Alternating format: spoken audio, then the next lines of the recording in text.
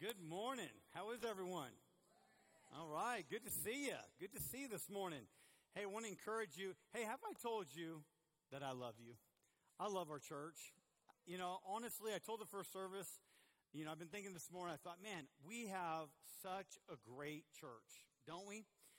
Great people. I don't know if you know, but I've been connected to some churches where it's like, man, like they major on the minor. And it's awesome to be a part of church where people love Jesus, they love the gospel, and we're together. And there's a sense of community, a sweetness around the gospel. So super excited about that.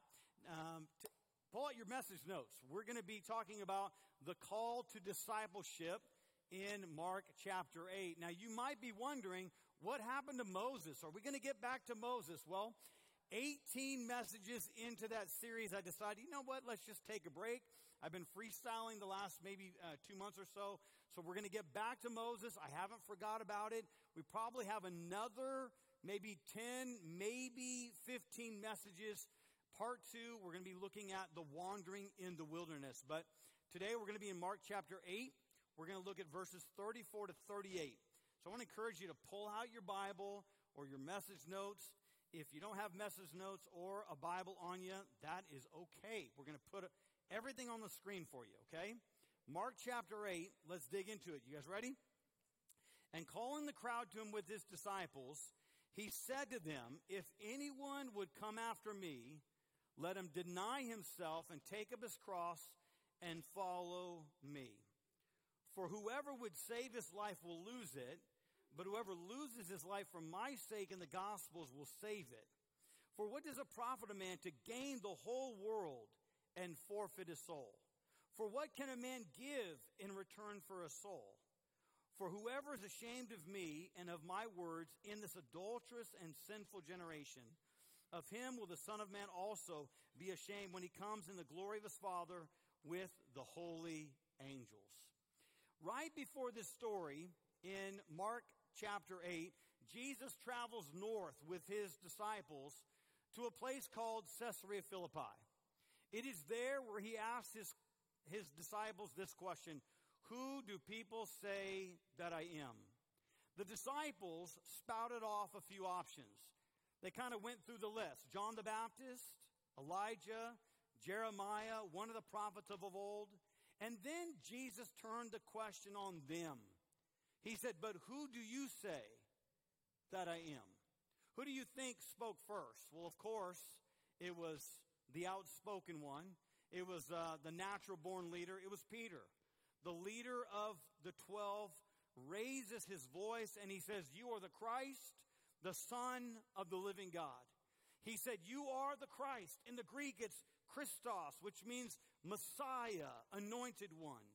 Now, what do we know about Caesarea Philippi? It was up against this backdrop that Jesus asked his disciples this pointed question.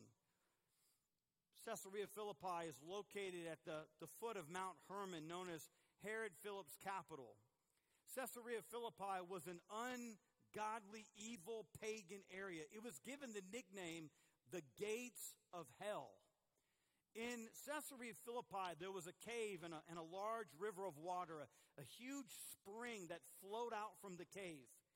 Josephus, a Jewish historian, he said that it appeared to be bottomless. I have personally seen this cave and this water being in Caesarea Philippi. I've been there, seen it with my eyes. You can see inscriptions of false deities on the face of the mountain.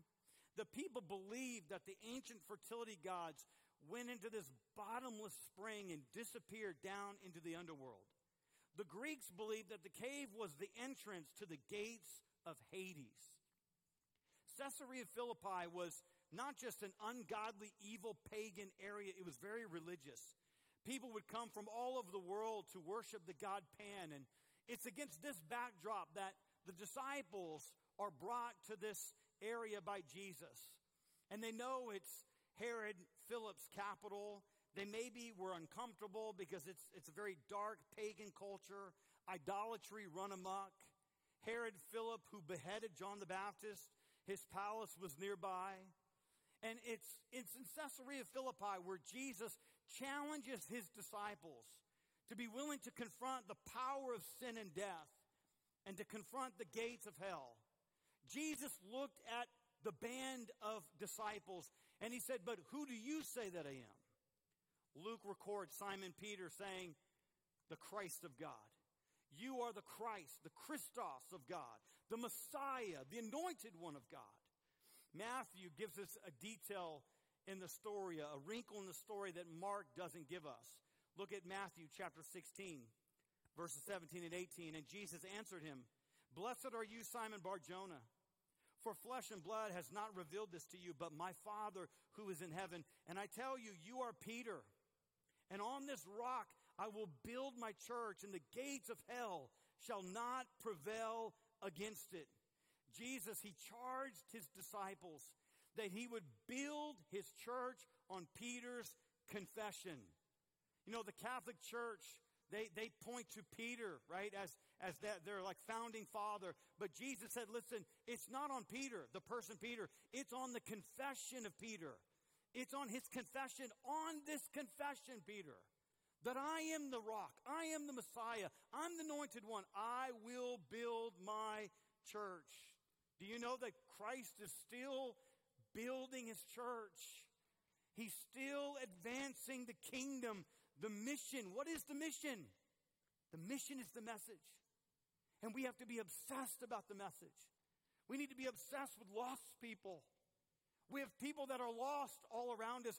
God has dropped people in your world for you to invest in, for you to love them to Christ, for you to be salt and light, the light of the world, so that when people look at you, they see joy. They see something different. You're different from them. God has dropped these people in your world so that they might come to know Christ. Jesus said, and on this rock, on this confession, I will build my church, and the gates of hell shall not prevail against it. You know, one thing that's noticeable is gates are defensive. Gates are there to keep people out. Gates are not offensive. Satan and hell, based on Jesus, Satan and hell are on the defense. Followers of Jesus, we're called to take the gospel message to the gates of hell. The message of grace and hope will prevail. I like to say, as believers, we're faith spreaders. We spread faith. We should be spreading faith. We're love givers and we're hope dealers. Amen? As the church, we should be dealing out hope. We should be giving faith. We should be spreading faith in Christ. Now, who does the world say Jesus is? I mean, that's really the question. We know that Peter, he spoke up. He was the leader of the pack, and he said, Christ, Jesus, you are the Messiah, the long-awaited one. We've been waiting for you. What does the world say about Jesus? You know, there's a long list. I'm not going to give you all the options, but people, they say, Jesus, he was just a cynic sage. He was a Palestinian revolutionary. He was a social prophet. A lot of people see Jesus as, he just met people's social needs. That's why he came, to be an example, right? To give and love on the poor. He was a mystic who preached cultural compassion. Some people say, no, he was a wandering holy man. He was a legend. He was a moral reformer. He was a fabrication of the early church. Some even go so far to say, Jesus was just, that's the key word, just a good man. But Jesus doesn't give us that option. He doesn't give us the good man option. It's all or nothing with him, based on his claims. He's either a good man or he's the God man. Amen? That kind of rhymed there. He's either a good man or a God man. Amen? Think about the claims that he made. He said, I have authority to forgive sins. No one came on the scene and made that claim. He claimed to be God in human flesh. Muhammad didn't claim to be God. Buddha didn't claim to be God. Joseph Smith didn't claim to be God, but Jesus did. He claimed that he alone could give eternal life. I am the way, the truth, and the life. No one comes to the Father except through me. He claimed to be the judge of all mankind. He assumed the right to receive worship. He claimed to be perfectly sinless. He claimed to be God in human flesh. He claimed to be the only way to God. So you come to Christ and you have to, the big question is, who is Jesus? If he's a liar or a lunatic, he completely deceived his followers. He deceived them intentionally by lying, or he's a crazy nutcase Palestinian revolutionary. In his mind, he thought he was the Messiah, but he wasn't. But that doesn't square with Scripture. It doesn't match his life. It doesn't match his teaching. Look at the beauty of his life. Look at who he was. Look at how he treated people. Look at it. Look at the awe-inspiring teachings. I mean, people would flock to hear him because he spoke with such authority. He spoke with such authority. He spoke with such love and grace. He was so kind. And yet at times he was so direct and blunt with the religious leaders. He came with a message about the kingdom of heaven. Peter was right. Peter was right when he said, "You are the Christ, the Son of the living God." You know who else was right about the person and work and identity of Jesus? The angels were. "For unto you is born this day in the city of David a Savior, who is Christ the Lord." Remember that big, amazing birth announcement? What about John the Baptist? "Behold the Lamb of God who takes away the sins of the world." The demons even believed Christ. "What have you to do with us, Jesus of Nazareth? Have you come to destroy us? I know who you are, the Holy One of God." Judas said on one occasion, "I have sinned by betraying innocent blood." Pilate said, "I find no fault in him." The centurion, the professional executioner, he was at the foot of the cross. I mean, this was his job. This is what he did for a living. This is how he earned money. He made sure people died. He stood there and he said, "Surely this man was the Son of God." Thomas, who missed the first group encounter with Christ, the following week, he's in the upper room. Jesus is passing through walls because of his spiritual glorified body. Jesus encounters the men. Thomas sees him. He sees him. He hears him. He touches him. And he says, "My Lord and my God." People say, "Well, Jesus is not God." Well, that's clear as day to me. Thomas said, "My Lord and my God." The Apostle Paul, who was Saul, he ravaged the church. He persecuted the church. He threw people in prison. He beheaded people. He stood there, Acts 7, and he gave the green light, the call for Stephen to be martyred, stoned to death. And Paul, as he's on his way to Damascus, he's encountered by Christ, the living, risen Christ. And then later Paul says, "I count everything as lost because of the surpassing worth of knowing Christ Jesus, my Lord." He said, "Everything that I was, everything that I had, it's rubbish, it's garbage, it means nothing, it amounts to nothing, but I found Christ, I have gained everything." Amen? When you find Christ, you gain everything. You don't lose, you gain. You gain eternal life. You gain fellowship with God. You gain intimacy with God. You gain forever, eternal life with him. Jesus turns to us today. Oh, we're not in Caesarea Philippi, the backdrop of the gates of Hades. But today he's whispering to your heart, "Who do you say that I am?" It's your move. It's your decision. Are you gonna believe that he is the Christ? See, here's the reality. If Jesus was and is the Messiah, then guess what? It's a game changer for us. It's a game changer for how we live our life.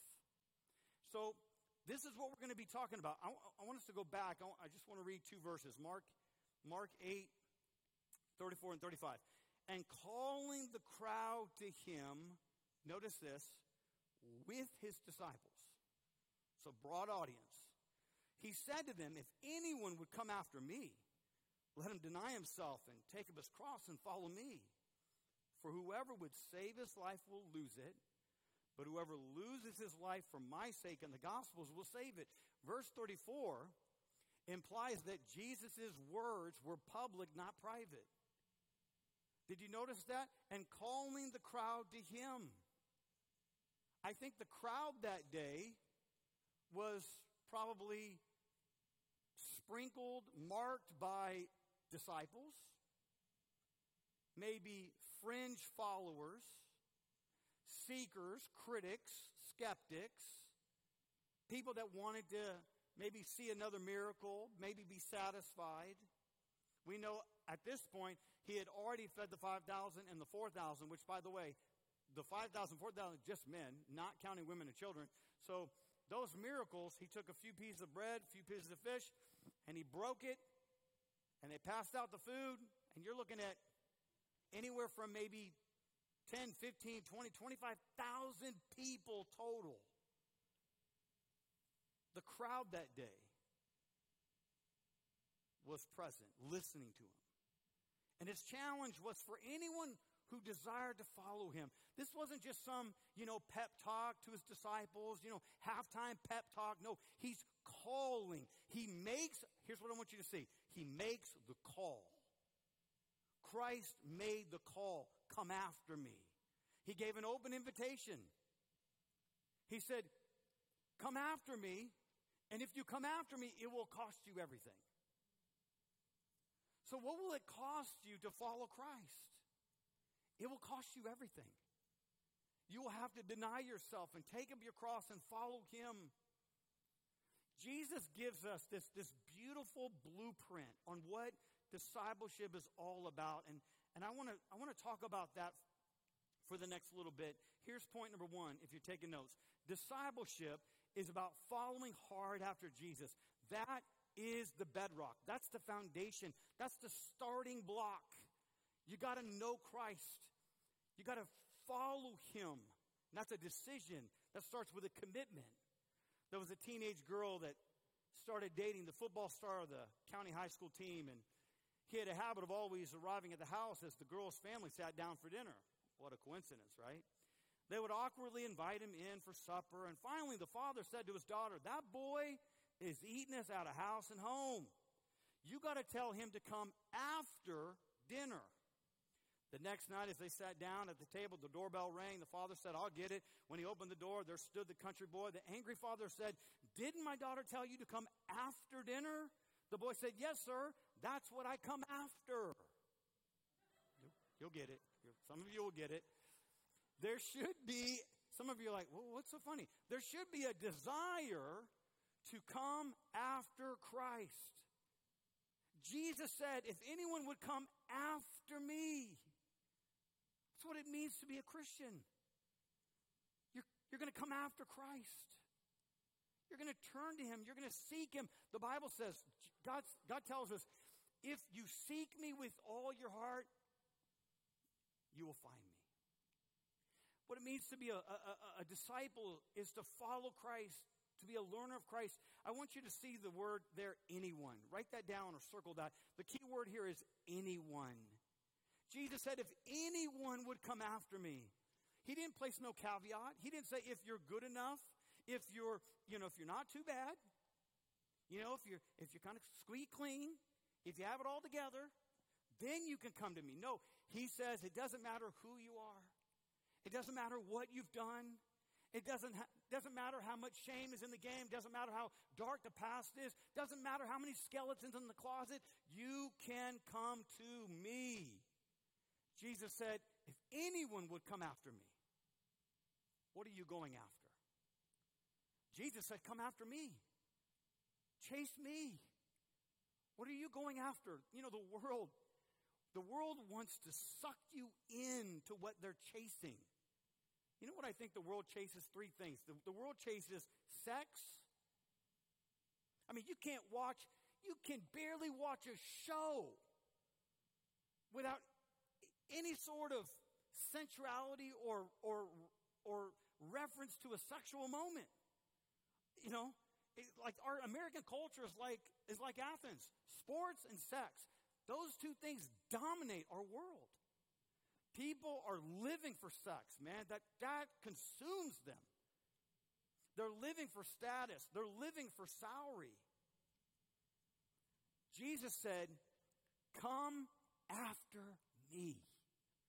Come after me. So that should be the heartbeat of our lives, that we are going after Christ. He is real. He's lasting. He's permanent. He's eternal. But some people have this mindset, well, I'm going to let Christ come in as Savior, but I'm not going to let him come in as Lord. See, it's like treating Jesus in the gospel as a buffet. When you get to the buffet, you're ready to eat, but you take the plate that says Savior. Oh, I want the benefits of a Savior. I need a Savior. I need to be forgiven. I need my sins to be washed. I want to go to heaven when I die. But I'm not taking the plate that says Lord, because if I take that plate, that might be hard to swallow. That might be hard. I'm going to have to let go of some things. And Christ is saying, when I come in, I'm coming into your life not to take a room of your heart. I'm coming in. I'm moving in completely. I'm moving in. I'm taking over. Right? This is not just some small renovation. I'm changing everything. And so that's the beauty of the gospel. God does that work if we surrender. If we let God come in, if we let him be the master, the Savior of our lives. But so many times we want to pick and choose. Well, I want Savior, but I don't want Lord. Jesus said, you don't get to choose. I'm both. I find it interesting in the Gospels that Jesus, on 3 different occasions, he tells his disciples to follow me. So like the first stage, he says, follow me. Well, in that season, he's proving that he's God. He's proving that he's Messiah by doing miracles. And so he's calling the disciples to become followers. And the focus is to know him. To know him. Let me say this. You can't follow him unless you know him. If you don't know him, you cannot follow him. You cannot. It's impossible. You can only follow someone if you know them. The second stage, Jesus said, follow me, and he sends them out in pairs. They start serving. The focus is serve. So it moves from knowing Jesus to serving Jesus. And then the third stage is he puts them with people, and then really he says, take up your cross, like become a sacrifice, let go of your agenda, focus on me. So the focus is to be. So it goes from knowledge to serving to being a disciple, a follower of Christ. Dietrich Bonhoeffer. Let me make one other comment. I think sometimes people are stuck in the first stage. Okay, I know Jesus. That's great. But there's so much more to it. He's equipped you. He's given you spiritual gifts. He's given you talents. And he wants you to use those things that he's given you for the edification of the body, to build up the body. We need you. We need your spiritual gift. We need your talents. We need your skill sets. So don't be on the sidelines. Get into the game. Say, man, I want to serve somewhere. Great. We'll find a place for you. Whether it's leadership or serving or administration or giving or whatever, we'll find an area for you. Dietrich Bonhoeffer, the old German theologian, he said it so well. When Christ calls a man, he calls him to come and die. See, back in the day, churches would measure, and I think to some degree we still do it today, churches measure the health, the vibrancy of a congregation based on its seating capacity. How many butts are in the chairs? How many people showed up? Now, don't get me wrong. We count everything. So we're counting. We know who's in groups. We know who's serving, who's not serving. We count everything. We know what's going on. We know how many diapers are changed on Sunday morning every week. Okay, maybe not that far, but anyways. Jesus never said, attend me. He never said it. He said, follow me. Follow me. See, the church, we are enamored with bigger buildings and more people. And listen, that's not always a sign of success. That's not always a sign of God doing something. I mean, Jeremiah labored for so many years. Jeremiah, the weeping prophet, he never saw one person come to faith in Yahweh. Was he a failure? Absolutely not. Jesus never said, attend me. He said, follow me. And what does that mean? It means to engage in the spiritual life with him. It means to be connected to the vine, to be connected to him, to bear fruit, to surrender. This is what Jesus is getting at. We're gonna talk about it. It's about deny, take up your cross, and follow him. Here's point number 2. Discipleship is a journey. The Christian life is not a sprint. It is a marathon. I love what Paul said in 2 Timothy 4:7. He said, I have fought the good fight. I have finished the race. I have kept the faith. This is the end of his life. He's awaiting execution. He's in a dark dungeon prison cell. Nero is the emperor. And Paul, he knows life is coming to an end. And he sees the Christian life as a fight. You're doing battle against Satan, against your own flesh. And he says, man, the Christian life is a race. You got to just keep running and keep running and keep running and not quit, and not throw in the towel. And then he says it comes down, you got to keep the faith. You got to persevere. Discipleship is a process. It does not happen overnight. There was a country farmer and his boy. They ventured to the big city for the first time, and they were amazed by almost everything they saw, but especially by 2 shiny silver walls that could move apart and back together again. The boy asked his father, what is this, Father?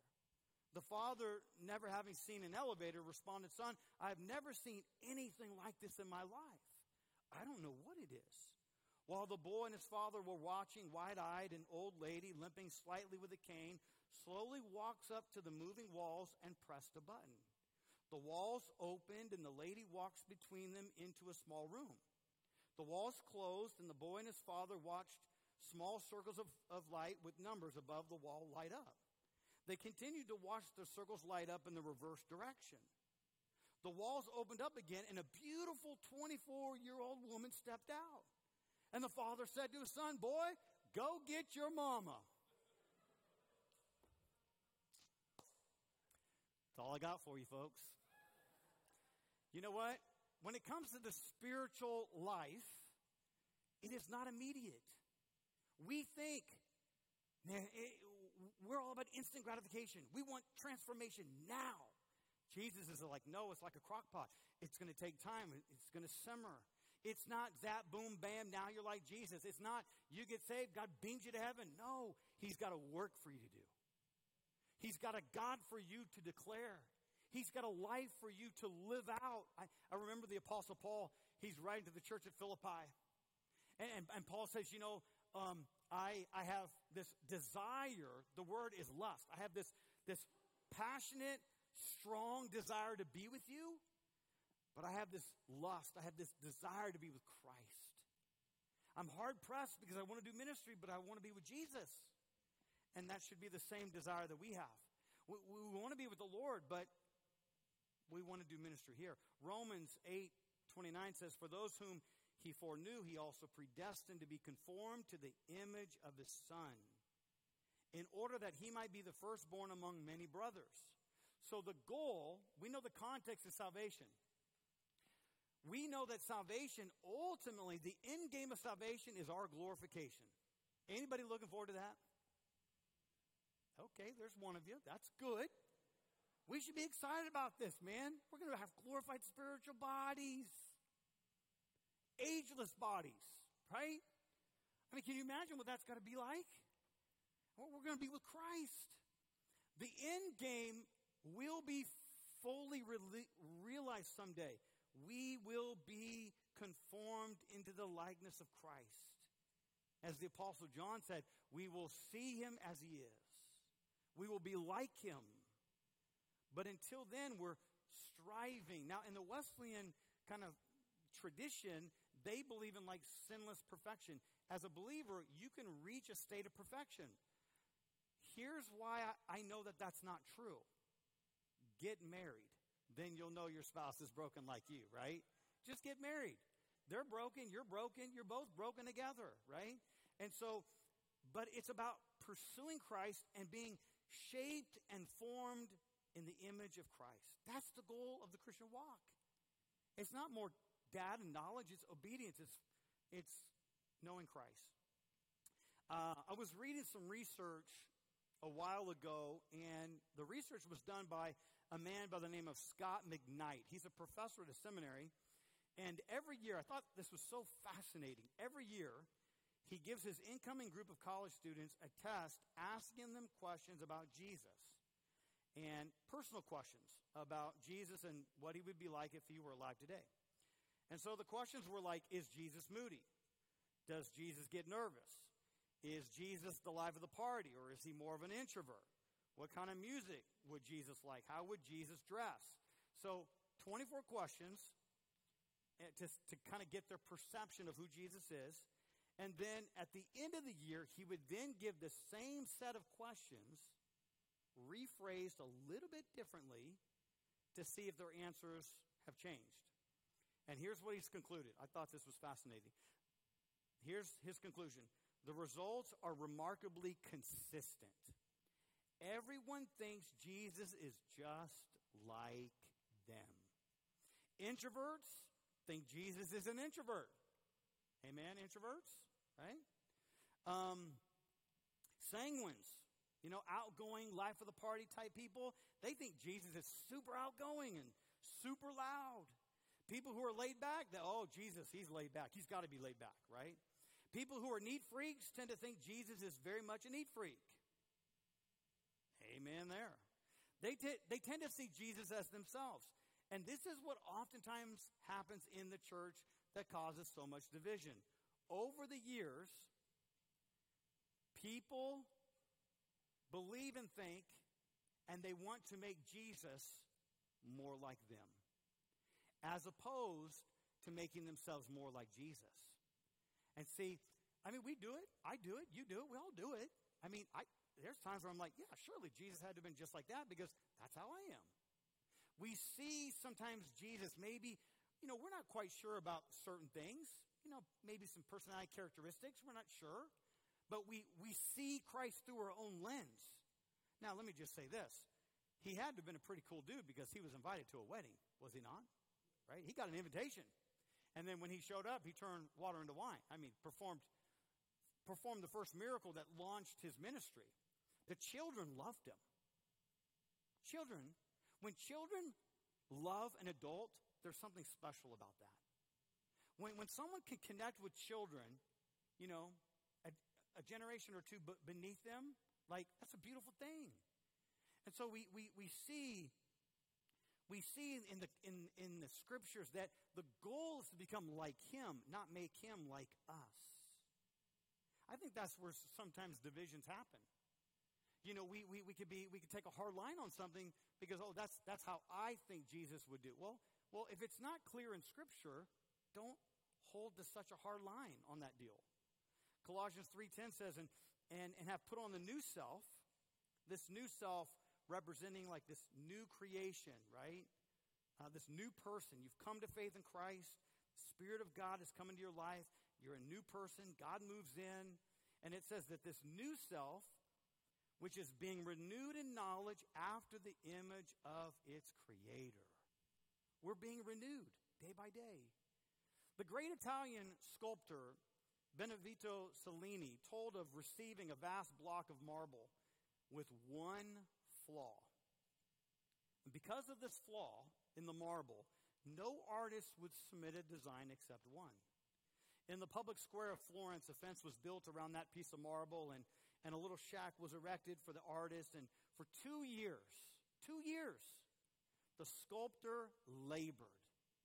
After 2 years, the fence was torn down, and the shack was taken away, and all of Florence beheld the result, and they marveled. Since then, Italy and all the world has marveled at Michelangelo's David. In that block of marble was a statue. Others didn't see it, but Michelangelo did. You see, in the lump of clay, which is you, God sees an image. I want you to see this. I want you to feel it. God sees an image in you. And he's going to work that image, the image of his son, into your life. That's what he wants. He wants you to be like Christ. And he's going to work on that marble.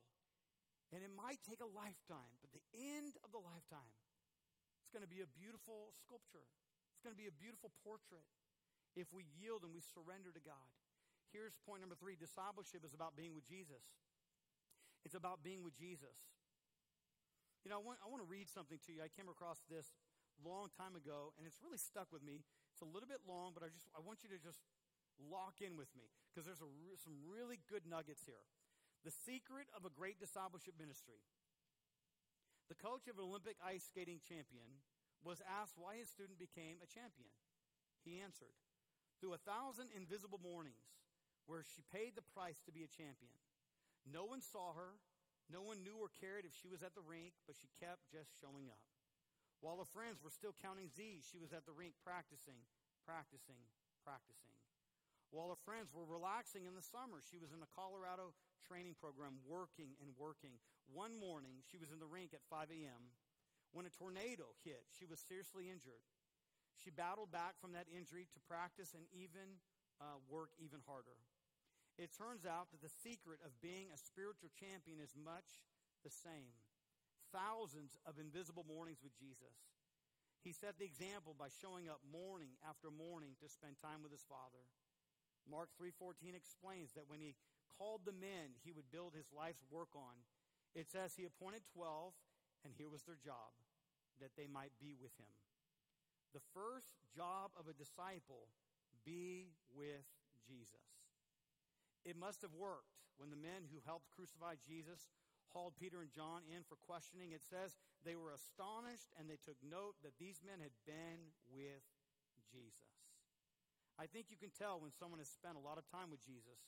There is something magnetic about them. There is an authority, confidence, power, and a caring. People become like the people that they hang out with, and when you hang out with Jesus, you become more and more like him.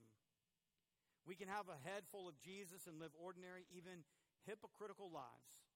We can ride a roller coaster faith with occasional highs that fit in with long stretches of a bland mediocrity. The reason we do not pay the price to be a champion, that price is to make our time with Christ non-negotiable.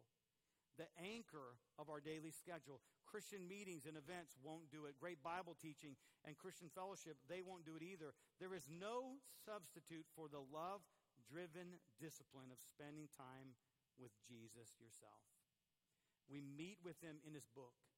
The Bible is the love letter that enables us to be with him until we are really with him in heaven.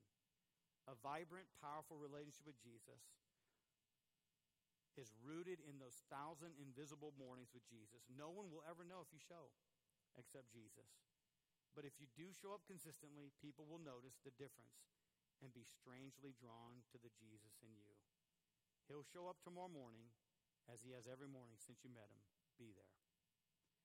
Acts 4:13 says, and when they saw the boldness of Peter and John and perceived that they were uneducated, common men, they were astonished. And they recognized that they had been with Jesus. They saw Peter and John's boldness. What did they see? Confidence, courage, fearlessness. They were uneducated. Common men, no formal education. I mean, these guys were a bunch of Joes from rural Galilee. But the people said, man, these guys, they have been with Jesus. Can that be said of us? Can that be said of us when it comes to our oikos, our friends, our family, people that know Jesus, people that don't know Jesus, people they know Jesus, but they've drifted away from God? Do you love them? Do you extend grace? Are you compassionate towards them? Where it's like, man, they know something's different about you. They know you're the real deal. In this passage that we're looking at in Acts chapter 8, there's 3 words I want to focus on. Here's the first one. 3 words that describe a disciple, a learner of Christ. Number 1, self-denial. Self-denial. Jesus says in verse 34, if anyone would come after me, let him deny himself. The word deny is a strong term. Here's what it means. It means to have no association with or to disown something completely. The word deny, let him deny himself, it's the same word used for Peter's denial of Jesus. Strong. It's the same word that Jesus uses about denying people in heaven if they deny him before men. The point that Jesus is making is, if you desire to follow me, you have to be willing to disown and give up everything for my sake. You've got to not be selfish. You have to move away from your own agenda. Legendary NBA coach Pat Riley, he was asked, what prevents great teams from winning championships in his view? And he responded, he said, they are sabotaged by the disease of me. Selfish stars focus on themselves. They resent others getting any glory. They're frustrated even when the team is winning if things aren't going their way. The most difficult thing for individuals to do when they become part of a team or anybody is to sacrifice. Riley says, it is much easier to be selfish. Christ is calling us to jettison our agenda, to give up like our agenda and our wants and our needs. And this is the central challenge of the spiritual life. Christ demands that we would sacrifice our own agendas, that we would get our eyes off of ourselves and onto Him. But there's a natural tendency, it's about my needs and my wants, and then Jesus kind of gets the leftovers. But a true disciple will say, I'm going to let go of my agenda, self-denial, no to self, and yes to Christ. Matthew 10:37, I'm reminded of what Jesus said. He said, whoever loves father or mother more than me is not worthy of me. Whoever loves son or daughter more than me is not worthy of me. Jesus said, if you love anyone or anything more than me, you're not worthy of me. Here's the next point, cross-bearing. Jesus goes on in verse 34 and he says, take up his cross and follow me. You have to understand, for the Jewish culture, like, the cross was an instrument of execution and death, and it wasn't some sentimental symbol like for us today. The cross is a symbol of grace and love and hope. It's a display of God's love for humanity, but Jesus' audience, when he said, take up your cross and follow me, he was saying, take up the instrument of torture and shame and execution. The audience knew exactly what he was saying. They knew exactly the call that he was making. Someone gave an estimate. I don't know if it's true. It's the only time I read this, but they said possibly there were 30,000 Jews crucified during Jesus' lifetime. That's a lot. That's a whole lot of people. When Jesus used the cross to explain the cause of discipleship, the audience knew it. Here's the point he was making. And we live in a free country. Praise God for that. Praise God for our military, the protection that we have, God's blessing upon our nation. But Jesus, so we don't understand it fully, but Jesus was saying, here's the point. You have to endure suffering, persecution, hardship, trials, and maybe even martyrdom. He said, take up your cross and follow me. Let go of your agenda and pursue me. Here's the third word, submission. Jesus says, if anyone would come after me, let him deny himself, take up his cross. And then the third word is follow me. Submission. The word follow is a present tense verb. It indicates continuous action. And Jesus is saying, I want you to follow me, and I don't want you to quit. I don't want you to give up. I want you to keep following me. Keep following me. It literally means to move behind someone. You know, sometimes I think some Christians, instead of moving behind Christ, they want to get in front of him. I mean, we know that the Bible says that the gospel is offensive. It is offensive, right? You shouldn't be offensive, but the gospel is offensive. But some people want to get out in front of Christ almost in a way of like, you know, I need to kind of defend Christ, you know. I mean, you know, the Bible, there's some really difficult, hard things in there. Jesus made some big claims. And maybe I can try to soften the blow a little bit. No, Christ said, don't get ahead of me, get behind me. He said, follow me. I don't know about you, but when I was a kid, we played follow the leader. Whoever the leader was, you had to follow suit. Everything they did, you did. You know? They jumped over a fence, you jumped over a fence, right? You ran around a car, they ran around a car, you ran around a car.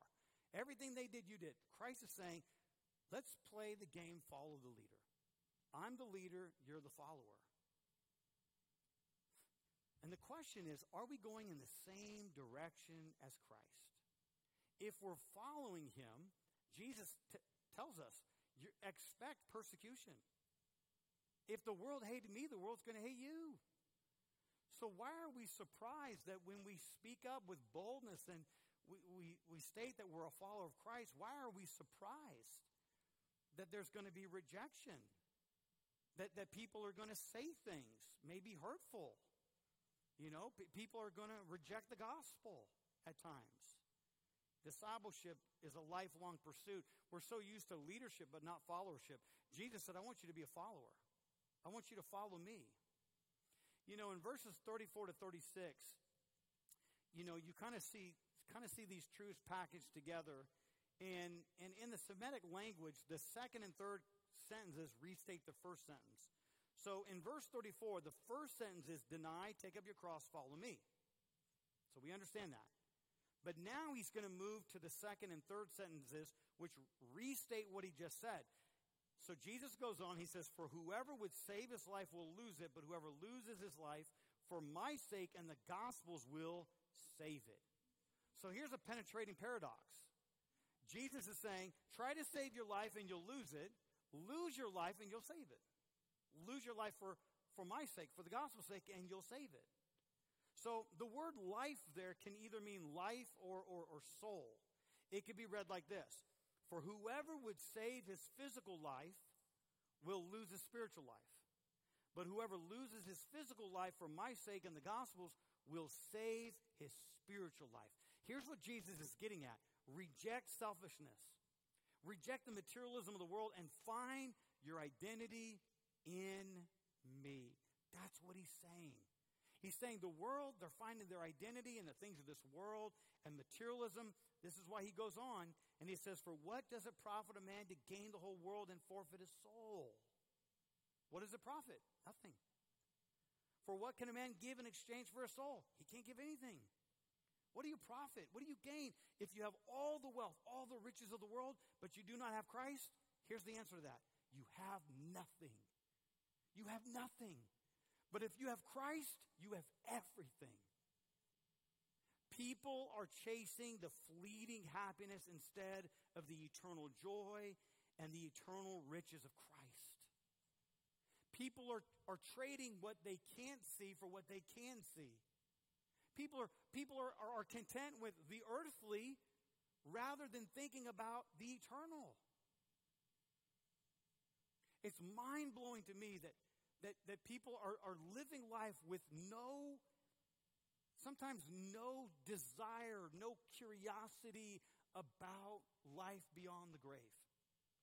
They're content. They're settled in. This is it. This is life. I'm going to make the best of it. And Christ is saying, don't make that trade. Don't trade the eternal for the temporal. The temporal for the eternal. Jesus ultimately is saying the world can't give you an identity. Only I can give you an identity. Build your life on me. Build your life on me. He said, deny yourself, take up your cross, and follow me. Let's pray. Father God, we just thank you, Lord, for your word. God, help us. God, help us to live out a life of discipleship as believers, knowing that it's a walk, it's a journey. Help us to be Spirit-led. Help us, Lord, to long for you, to long for intimacy with you, to spend those mornings or those evenings or those afternoons with you. Father, help us to see that the Christian life, this transformation, this growth happens over time. Lord, help us not to grow weary in doing good. Help us to be steadfast. Help us to be immovable. Help us to keep our eyes focused on you, Lord. God, Lord, I pray for those that maybe today Maybe they've never answered the call. You have given that invitation, if anyone would come after me. God, maybe someone here today has never come after you. They've never trusted you to be their Savior and to make you Lord of their life. God, open their heart at this moment. May they turn to you by faith right now. May they just cry out to you, God, and just admit that they're a sinner, that they're broken, that they need your love and your grace. And that today would be the start of new faith in you. And they would believe that your Son died for them and was buried and rose again. In the simplicity of their faith at this moment, that they would just cry out to you and say, God, forgive me. Today, I follow you. Today, I'm going to pursue you in my life for the rest of my life. God, I pray that you would speak to us. God, show us personally where we need to grow, where we need to grow in the area of discipleship. Maybe where the test of discipleship really needs to happen in our life. Maybe there's something that we're clinging to. Maybe there's someone that we're holding on to that we need to let go of. We need to show that we love you more than we love that person or that thing. Help us, Lord. Help us, Lord, to honor you, to choose you, to love you. And we pray this in Christ's name. And all God's people said, amen.